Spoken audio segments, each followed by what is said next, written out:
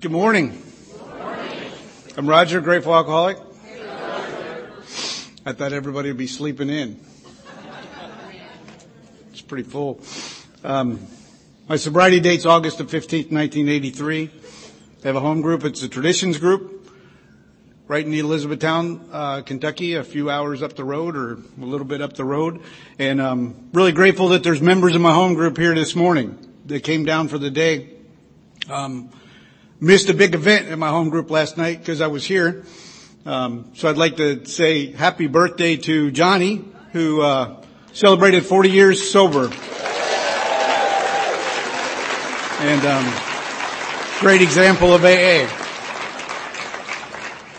I learned an awful lot from those who have been down this path a little bit further than me, and learn a lot from those people that are new on this journey, or we're all doing it together. It's a great honor, and I want to thank the committee. I want to thank everybody that worked on the committee, JC, Stan, just Charlie, Nicole, Nikki, and a whole bunch of people that I don't know their name, but just a lot of people. And I'll miss somebody and they'll have a resentment, and I don't want to do that. But thank you for inviting me. The loving invitation. It's really an honor to be in a meeting of Alcoholics Anonymous. It's an honor to share your story and help identify what we were like, what happened, and what we're like now. And just like Brother Luke, I've been up to the Abbey. Our literature says that whenever I am disturbed, there's something wrong with me. Whenever I am disturbed, what's wrong? Something's wrong with me. And I've been up to the Abbey to share that with Brother Luke and spend some time with him, and always very helpful and very loving, good, solid AA, sober, spiritual advice. And it usually has something to do with go do some work. Do something different. And so I appreciate that. But just like he said last night, I too was born at a very early age. And shortly after that, I learned to walk and talk. And if you're a parent, you understand that you take your kid everywhere with you. And so, to the grocery store or to the, out to eat, or, when you have small children, they're just with you. And so apparently at about 3 years old, I was just with them and at a bar because that's what they did. And I was thirsty and I wanted juice, and I reached for this shot glass with juice in it, and I took my first drink at about 3 years old. And I turned 28 shades of red, and steam came out my ears, and flames blew out my mouth as I cried like a 3-year-old baby. So I'm told. I don't remember. I think it was my first blackout. My mom, she remembered that, and she told people that, and she enjoyed telling that story all the time. And so I'm sure it happened, because that's what we did. We drove around. We didn't go to a restaurant to eat as a family that didn't serve alcohol. So there was no cafes or diners or anything like that. That was sort of a part of how we lived. And my dad was a heavy drinker or alcoholic, depending on what day he was self-identifying his diagnosis. But he drank a lot. And so there was a lot of alcohol in our family. And so as I grew up, I began to sip the beers and sneak around. And then I began to play the bartender at some point. And I would go to that refrigerator in the garage. I don't know if you have one, but we had one that was like just beer, and then the food was in the kitchen. So I'd go be the runner and bring them beers, and I discovered that they couldn't keep count, really. And so 4 for you, 1 for me. 4 for you, 1 for me. And I developed a stash. And once I got about a 12-pack of random different kinds of beer, I put them in a backpack and went out to the woods, and we built a little campfire, and my friends and I passed those beers around and shared them. And I got that glow.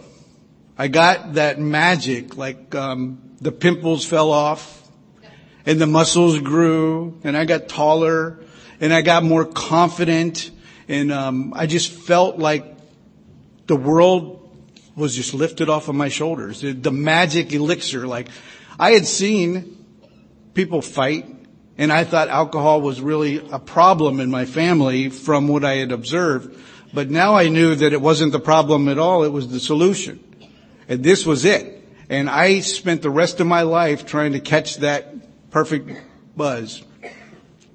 And I don't know about how you drank, but I was 2 beers short of perfect all the time. Probably two more adequate. I was just maybe 2 more. And I would go out and I would drink. And that was from the beginning to the blackout. Okay, I'm feeling pretty good. Probably 2 more. And we'd probably be right there. And then later on, I would be mouthing off to somebody and getting kicked out of their house or something, but I was probably thinking 2 more and 2 more. And then I would wake up in a pile of my own puke on your couch with a black eye, trying to figure out where was I exactly? Why am I all beat up? And if I can just get out of this, if I can just change clothes, flip your couch cushion over and walk away, none of this ever really happened. But what happened? I went over the 2 beers. I must have the formula wasn't right. And so that's basically how I drank. I spent a lot of time, I used to smoke a lot of pot. But the thing with that is, it was easy to get in high school. I turned 16 years old and I was driving and a guy down the street turned my ID card into an 18-year-old and I had a new favorite because it was the great equalizer for me. It was consistent. It did exactly what I wanted it to do every single time. And so with that fake ID, I would go and try it out and buy a 12-pack of beer. The guy would look at me, card me, give it back, and sell me the beer. And I was like, yes, I'm a grown-up. I'm a man. This is it. And so then it was like I had a little part-time job. I would buy a case of beer on Friday night. See, I was born in that house where they drank a lot. Honest to God, true story. I didn't know banks cash paychecks. Did you guys know that? I did not know. I thought you had to cash your check at the bar. Because that's what I saw. That was the examples in my life. That's how they did it. And some of it got home for groceries and stuff like that. And some of it, they just drank. Come home late on Friday on a payday. So I'd go to the bar, try to cash my paycheck and buy a case of Little Kings. I got sober north of here in a place called Cincinnati.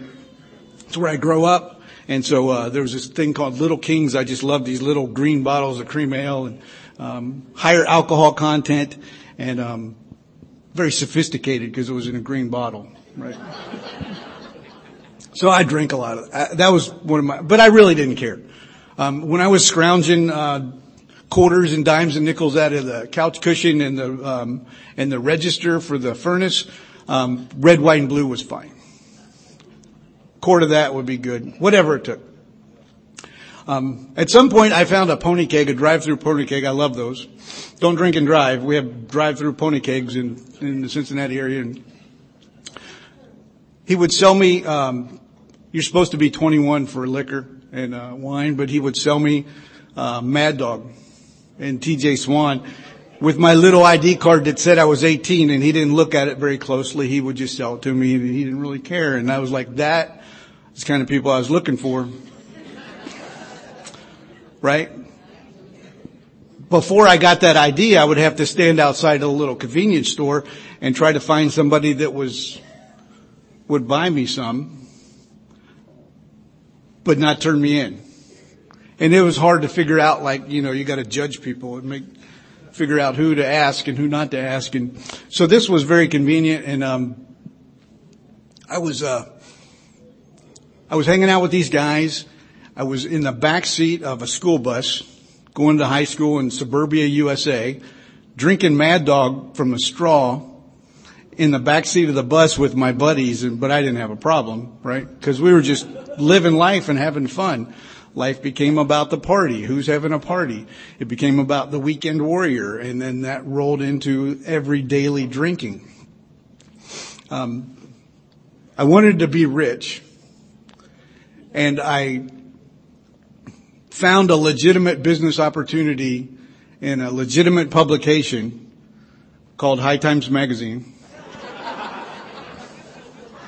If they sell it on the newsstand, it can't be wrong.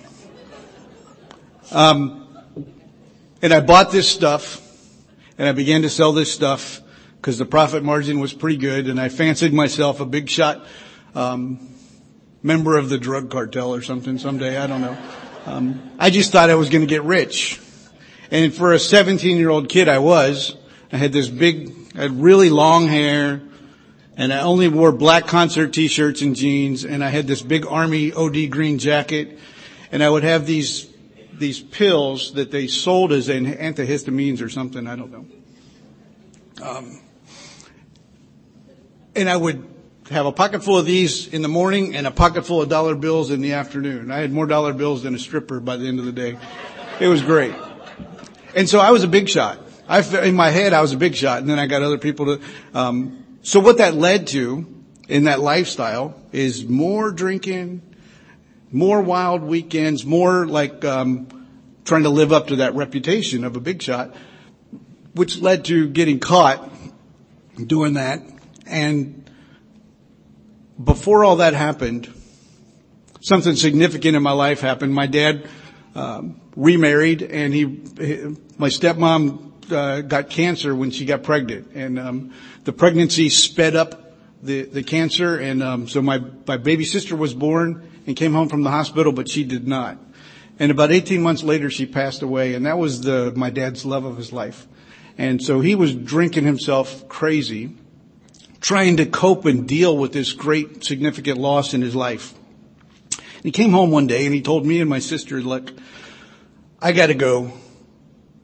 He moved to an apartment above a bar, and all he did was work and drink.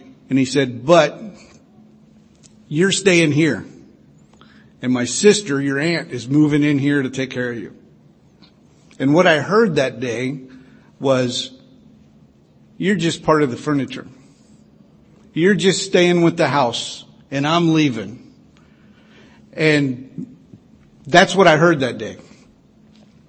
I see it differently today, but that's what I heard that day, and it hurt, and I was numb, and I just wanted to numb that feeling.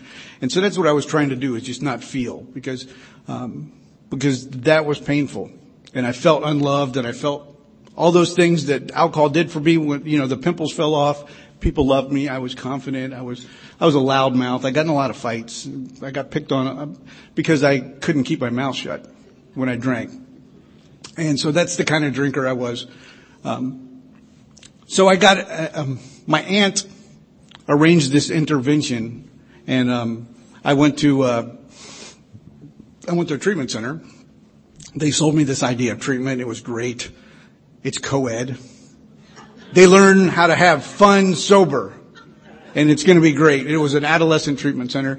And so off I went to this place on their promise that this was and I had friends, right? Because I hang out with people that had been to treatment before. And they came out and they drank with us and they were fine. So I knew they weren't like brainwashed or anything, nothing. They were the same. So I could survive this, and I could get away from my home life and like all my problems. I could just go away.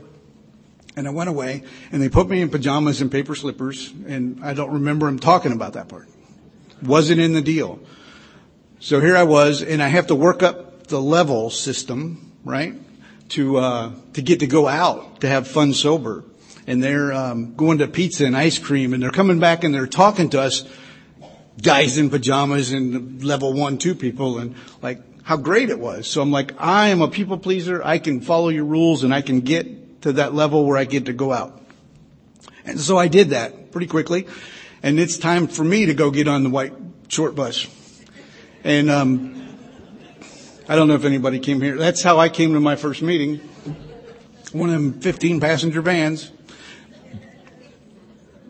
So, we go out And I'm all excited about pizza and ice cream and movie night or whatever it is. And they roll up to this church and we get out and, it's the Monday night young people's group of Alcoholics Anonymous in Cincinnati, Ohio. And I don't really want to be there and I don't really know what AA is.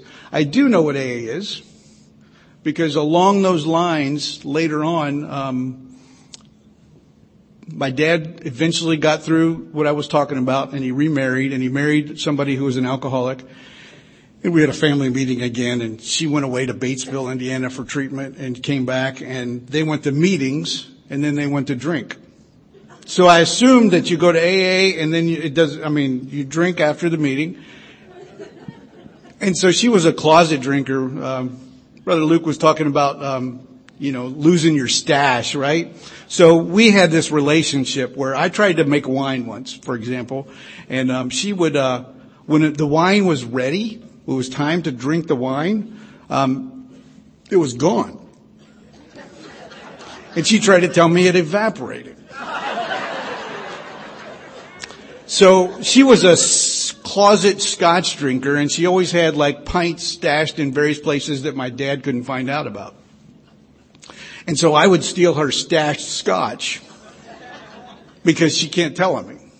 And so I was wandering around looking for a bottle of scotch in her bedroom in a drawer and I found a Hazelton publication called One Day at a Time. And I opened it up and it said AA thought for the day, meditation for the day, and it was in prayer for the day. And I read a few pages of that and I thought, oh my gosh, those holy rollers, it's a religious deal. Put that away and on to look for the scotch. So here I am coming to my first AA meeting. You're religious and you drink after the meeting. That's all I knew about AA. So I walk in and there's a tunnel of people. A tunnel, like 50, 100 people. Kind of like this, like the room is overflowing, right? For the people listening to it on the recording, there's people standing in the back. They got an overflow room. Never in the history of the Kentucky State Convention has there ever been a Saturday morning speaker this popular.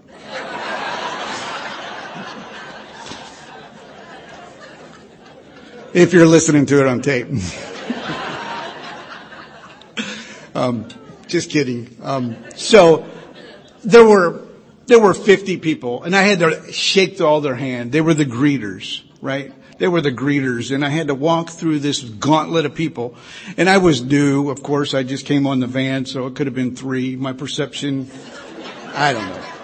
But it felt like an awful lot of people that I had to shake their hand to get into the meeting room. So we got into the meeting room and they told us that we had to go to these classrooms for sponsorship or steps 1, 2, and 3 or another topic I can't remember. There were 3 beginners classes for newcomers before the big meeting was in a gymnasium in a big or a church basement. It moved to a gym later. It was in a church basement that day. They had beginners classes and I wanted to go. It looked like a lot more fun in the big meeting, but we followed directions because we were herded into the beginners classes.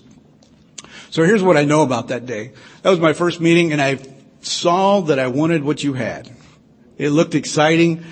God sent me, a 17-year-old punk kid, to the best place that he could get the message. To an on-fire young people's group of Alcoholics Anonymous in Cincinnati, where they had just been awarded the bid for the International Conference of Young People in AA. And they were hosting that. So most of the members of the host committee were a member of that home group. And so they were just enthusiastic and on fire. That committee met before the meeting. I had no idea. I just got in the van and went where they told me to go. But God knew what he was doing. And he sent me to that place. And I didn't know for 2 more years. And I didn't connect the dots until I got a little bit more into service that right before I walked through the door, a few months before I walked through the door, that group was a healthy group of Alcoholics Anonymous that had a group inventory. And they had decided at that group inventory to have greeters to make that kid feel welcome or that newcomer. They had decided to have beginners meetings because they were a very good group. And when you have a message, you get a lot of visitors. And they were getting a lot of visitors, and they were getting a lot of treatment centers sending people to them. And to solve that problem and help those people have the best chance they could, they started these beginners classes to explain what AA is and what AA is not, and how it works, and the steps, and the sponsorship, how that works. And so that is what I walked into. I walked into and I was very, very fortunate. I don't know that everybody that comes to their first meeting of Alcoholics Anonymous is that lucky. That's huge if you think about it. If you think about the members of Alcoholics Anonymous or the potential visitors to Alcoholics Anonymous who might need what we got and walk into their first meeting and it's not like that. It's not a healthy meeting of Alcoholics Anonymous. And I find that sad and unfortunate, and I hope that, just like Stan said, I hope your group is the best group of Alcoholics Anonymous in the world, in your opinion. If it's not, please don't come to our group and screw it up too. Stay there and work on it. Take a group inventory. And there are some tools and solutions, and as Lisa would say, we got some literature for that. And so that's my first group. I didn't get the pizza and ice cream party my first outing. I got an AA meeting, and I didn't want an AA meeting, but that's exactly what I needed.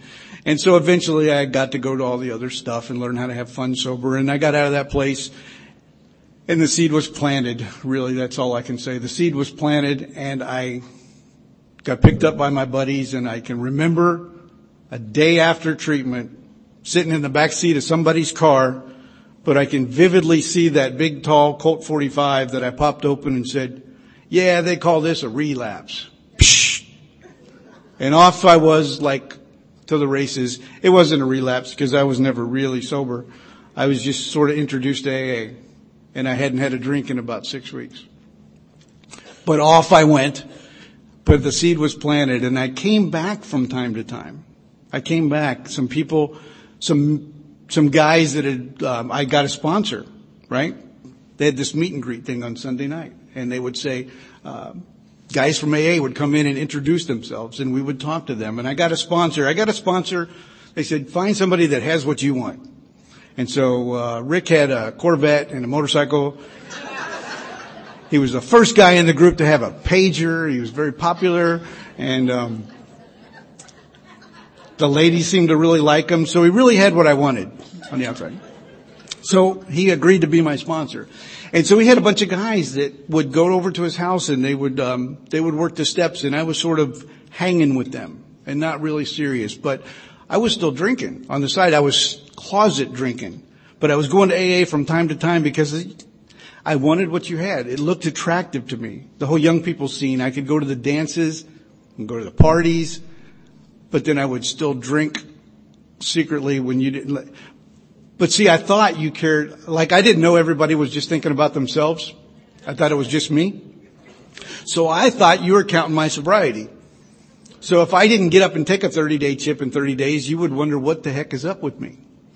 So I got up and took a 30-day chip. Total lie. And a 60-day chip. Total lie. And I don't know if I took a 90, somewhere. Anyway, one of those little trips over to Rick's house, I put my head down in shame and I said, I'm not really sober. I can't really take this. And all that outside stuff that I was attracted to, I mean, none of it really mattered. He just put his arms around me and he gave me a big hug and he said, thank you. Thank you for finally being honest. And now we can get to work. And so he did have what I wanted. I just didn't see the spirit that he had. The fact that he was a sober member of AA that worked the steps and was working with guys and trying to help me the whole time. And so we began a different relationship when it was a better, began to take me through the steps. I still didn't really know much about AA except for don't drink and go to meetings. So I tried to stay sober for a while, and then at 4 months went back out and in and out. At some point I went out to California. I'd had several months of sobriety, and nobody knew me out there.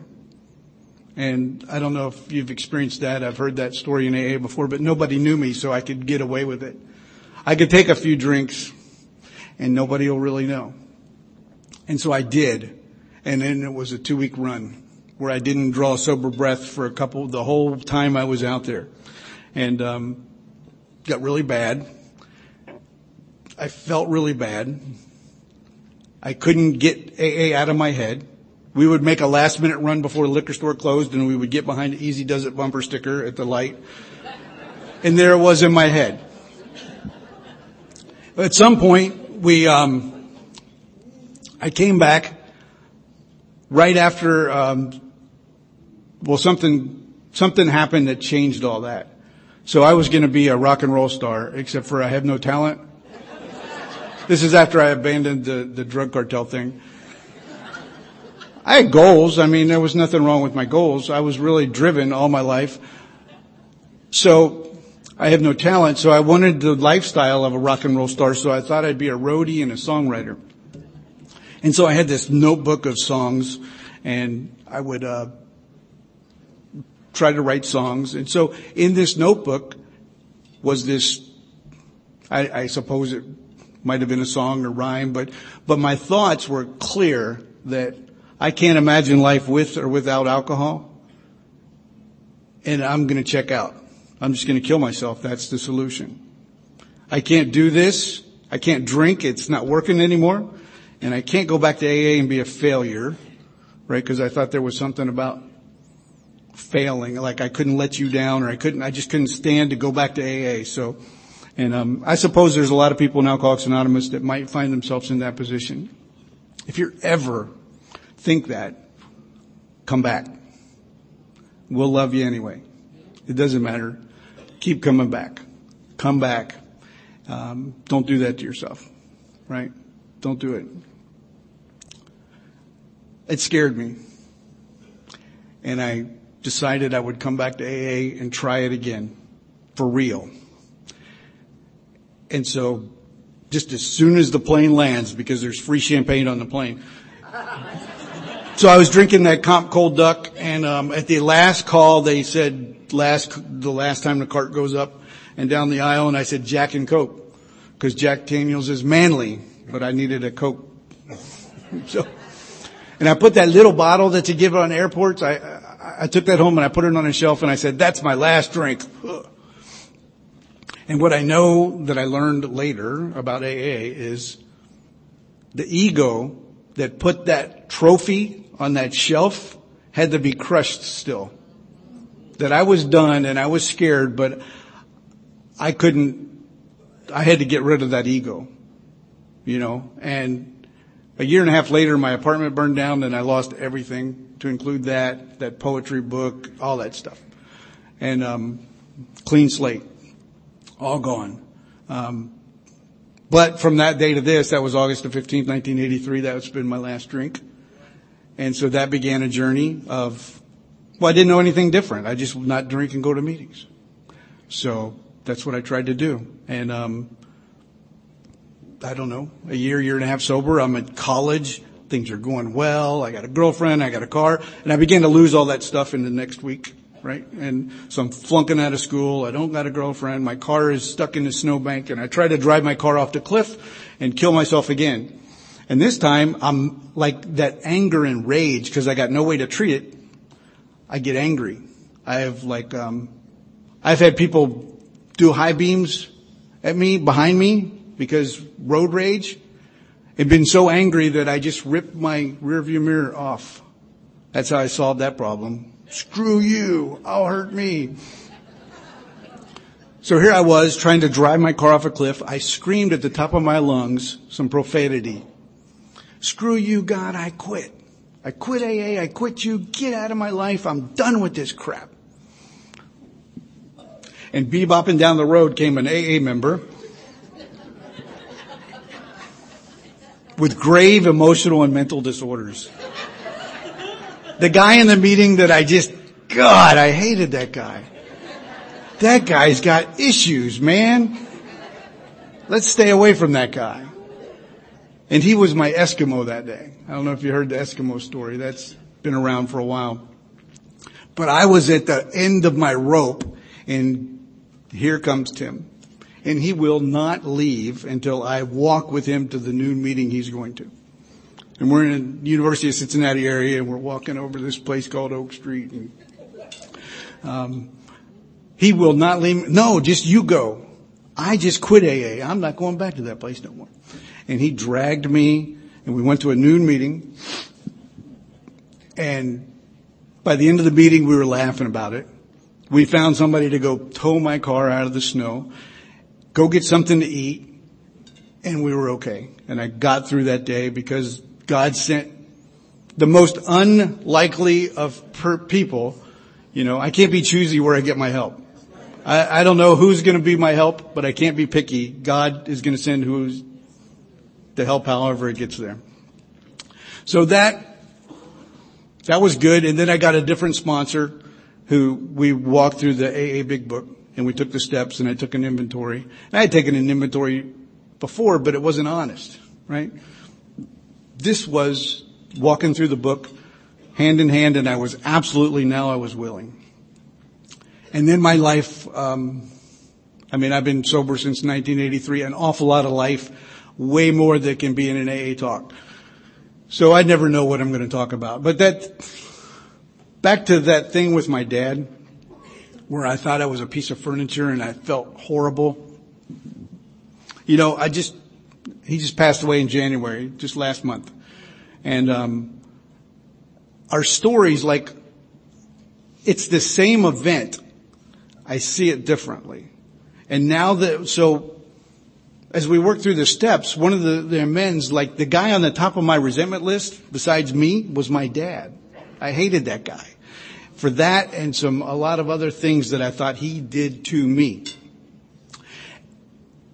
And so my sponsors, so the way my dad says, I love you, is here's $20 or here's $50, because he can't say the words, but he tries to give and so I was at a point where, like, I would go see him before the meeting that I went to on Friday night. I would swing by because I knew he was good for at least $20. And that was my motive. And so Roy told me to go see my dad and turn down the money. And he said, and do it when you're really broke. That's how I began to make the amends, because he knew better than I did what I needed. And so I did that. Did what my sponsor said, turned down the money, and then I left, and in my head I'm thinking next week he's good for at least 50. Still sick. So I go and he doesn't offer the money. And so that began, look, he was 5 years ago, he came through E-Town on his way back from a cruise, and he tried to buy dinner, and he's on Social Security, or it was. So that never went away, but it began to heal the process that I'm not here for your money. I'm just here to spend time with you because I love you. And just say that until you mean it, and then do it. And at some point we went coast to coast. Like I joined the military. My car was in South Carolina at the port, and I was going to Fort Carson, Colorado. And he drove out with me to Colorado and flew back to get my car there. We stopped by Fort Riley, Kansas, where he was stationed.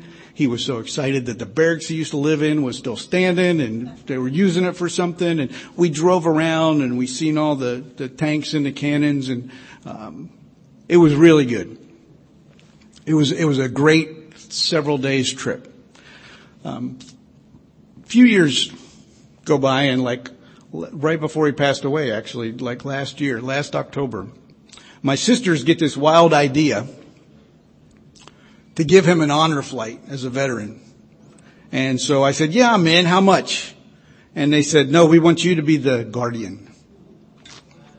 So they hooked it up and put him in and put whatever sob story you got to put into the application, and they got him approved for this honor flight with these other veterans. And before he died, he said it was a time of his life, that one day. And I don't think it was because he got to see the Iwo Jima Memorial or the Vietnam Wall.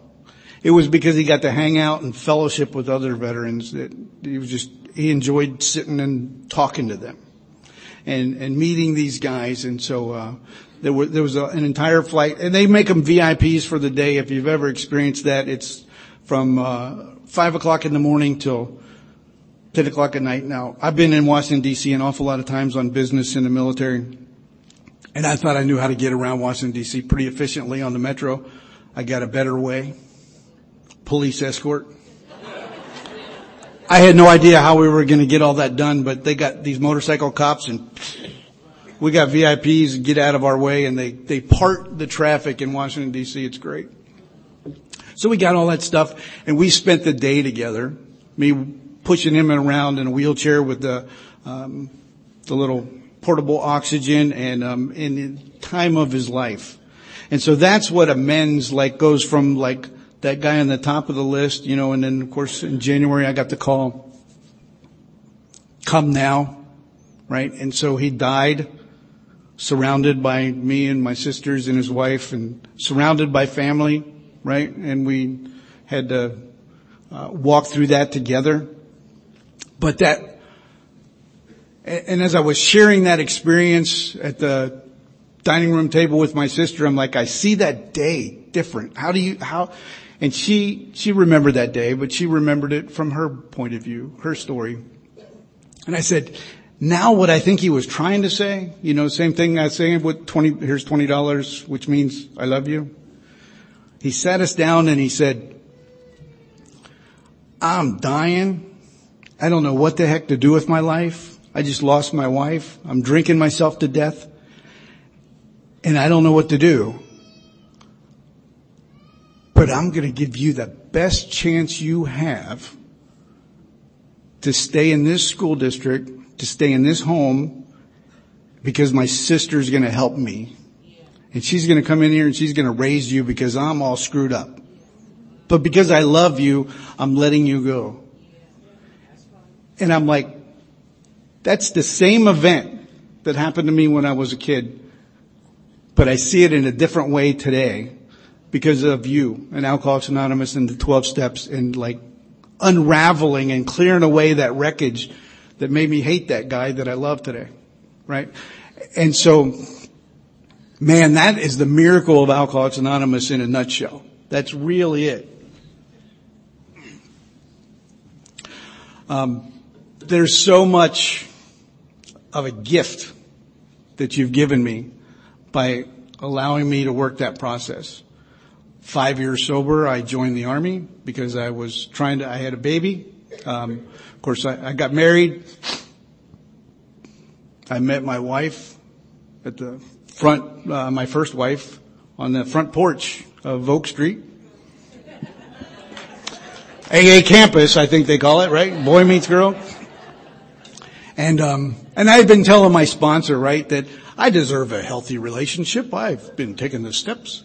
I've been trying for almost a year or whatever. And he just laughed and said, how can sick people have a healthy relationship? You got to be well first. So what I didn't know is that the healthy relationship that I was praying for was the baby boy that we would have together, right? And so, to me, that day that he was born, the room lit up. It was like Bill describes his spiritual experience. That's what it was like for me. And I loved him unconditionally. He loved him unconditionally. He loved me. And then I figured out, I sort of understood what my father went through as he became a teenager. In the heartbreak and just all the things that go with having a relationship that's unconditional. Like whatever happens, I love you no matter what. Right? So he's working on his own story, and he's in a federal penitentiary right now. And, he's in a drug and alcohol program. They just transferred him to North Carolina. I know a little bit about corrections work in North Carolina, and I thank God that's where they sent him, to a place that's doing this deal, because I'm sure that he'll be introduced to 12-step program. So that was very fortunate after being in 3 other states that he landed in North Carolina. I think that'll be okay. I don't know. God's in charge of that. but unconditionally, no matter what. I love them no matter what. And those are the kind of relationships that I have.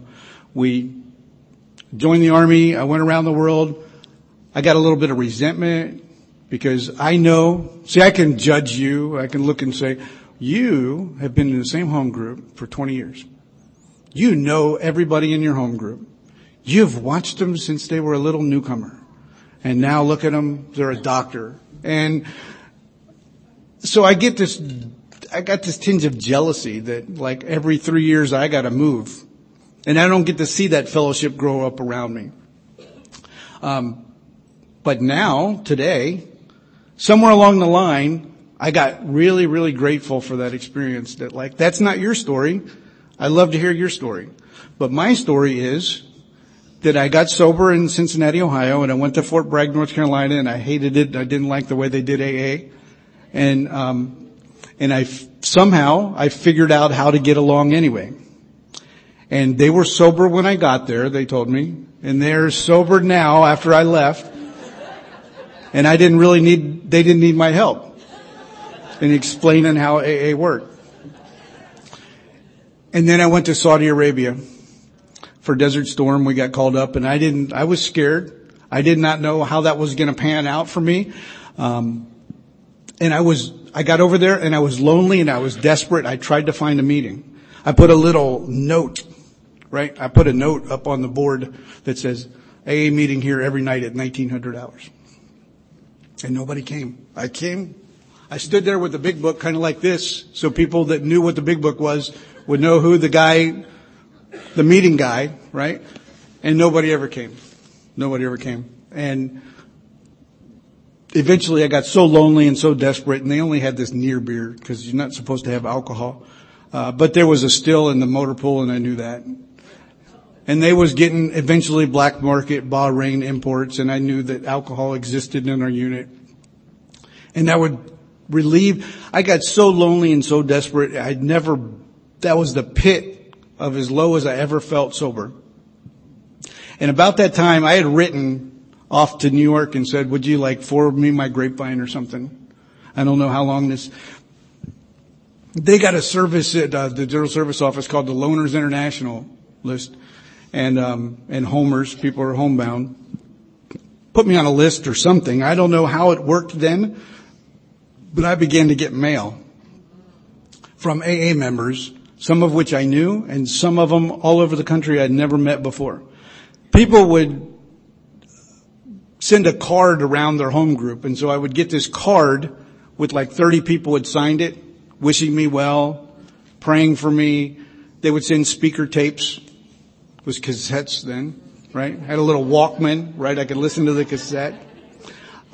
People would send literature, AA literature, and they would send long letters. There was one guy in Chicago who I've met since that we stayed in touch. And now with Facebook, we still do. He was unemployed at the time, and he was doing the prison correspondence thing, and then he thought he'd pick this guy up over here in the Army, and so he would write like these 6-page letters because he was unemployed, and he just typed really fast, and it was awesome. At one time, I got 36 pieces of mail in a single day. Now, it bulks up when it gets in the theater, so that's when, and I was a mail clerk. I was part of my job, and I pick it up, and the people I worked with were like, what in the world? Who is writing you? Are you writing to those high schools? Is this any soldier mail? What is this? And I don't know how to anonymously answer that question. So I told him I had a fan club. And we left it at that. But every night I could go back to my tent and I could read my mail and have a meeting with you because you sent me all this mail, and it kept me sober. It was a miracle. It's a beautiful service. If you ever get the chance to do like corrections correspondence service, it's a great service in Alcoholics Anonymous. The hand of AA was there all the way at Desert Storm. And then I went to places like Hawaii, which is a hard thing to have to do for your country, and Colorado and Florida. And eventually we landed here. We've been here for 10 years. And this is where we plan to stay in the Commonwealth of Kentucky. And so this is home. And it's really an honor and privilege to share at your home state AA convention. Fast forward to 2009 when I went to Operation Enduring Freedom in Afghanistan. We didn't need the mail anymore. Mail becomes freight and people just ship stuff back and forth, boxes of stuff. Because we now have robust telecommunications, right? We had phones that worked. We had email. Some people could use Zoom or FaceTime their family. And so I was able to have an instant communication with you. And that's a beautiful thing too. That can be used for very, very good things in Alcoholics Anonymous. So don't be afraid of using technology to carry the message as well. And that was my experience there. And it was very, very different. I got the one face-to-face AA meeting, and I think they asked me to read the traditions or something, and I couldn't do it without crying because I was so grateful to be at an AA meeting. There were like 5 people there. And I met one of those guys who was a Navy chaplain later at the International in San Antonio. And that's really an awful lot else happened. I mean, now I got 2 boys that are grown. We adopted a child 15 years ago, and he's in our house, and turned it into just a fine young man. And we just have a beautiful life right here with you guys, right here in Kentucky. And I get to do a lot of service, and I've traveled around the entire state, and met so many people. There's so many people in this room that I know from general service or from my home group or from this is so close to home that there's an awful lot of people here that I know and I love, and we spend time together with. And maybe this weekend I'll get to know a little few more of you, and I'm so grateful to be here and share with your morning and enjoy the rest of the weekend.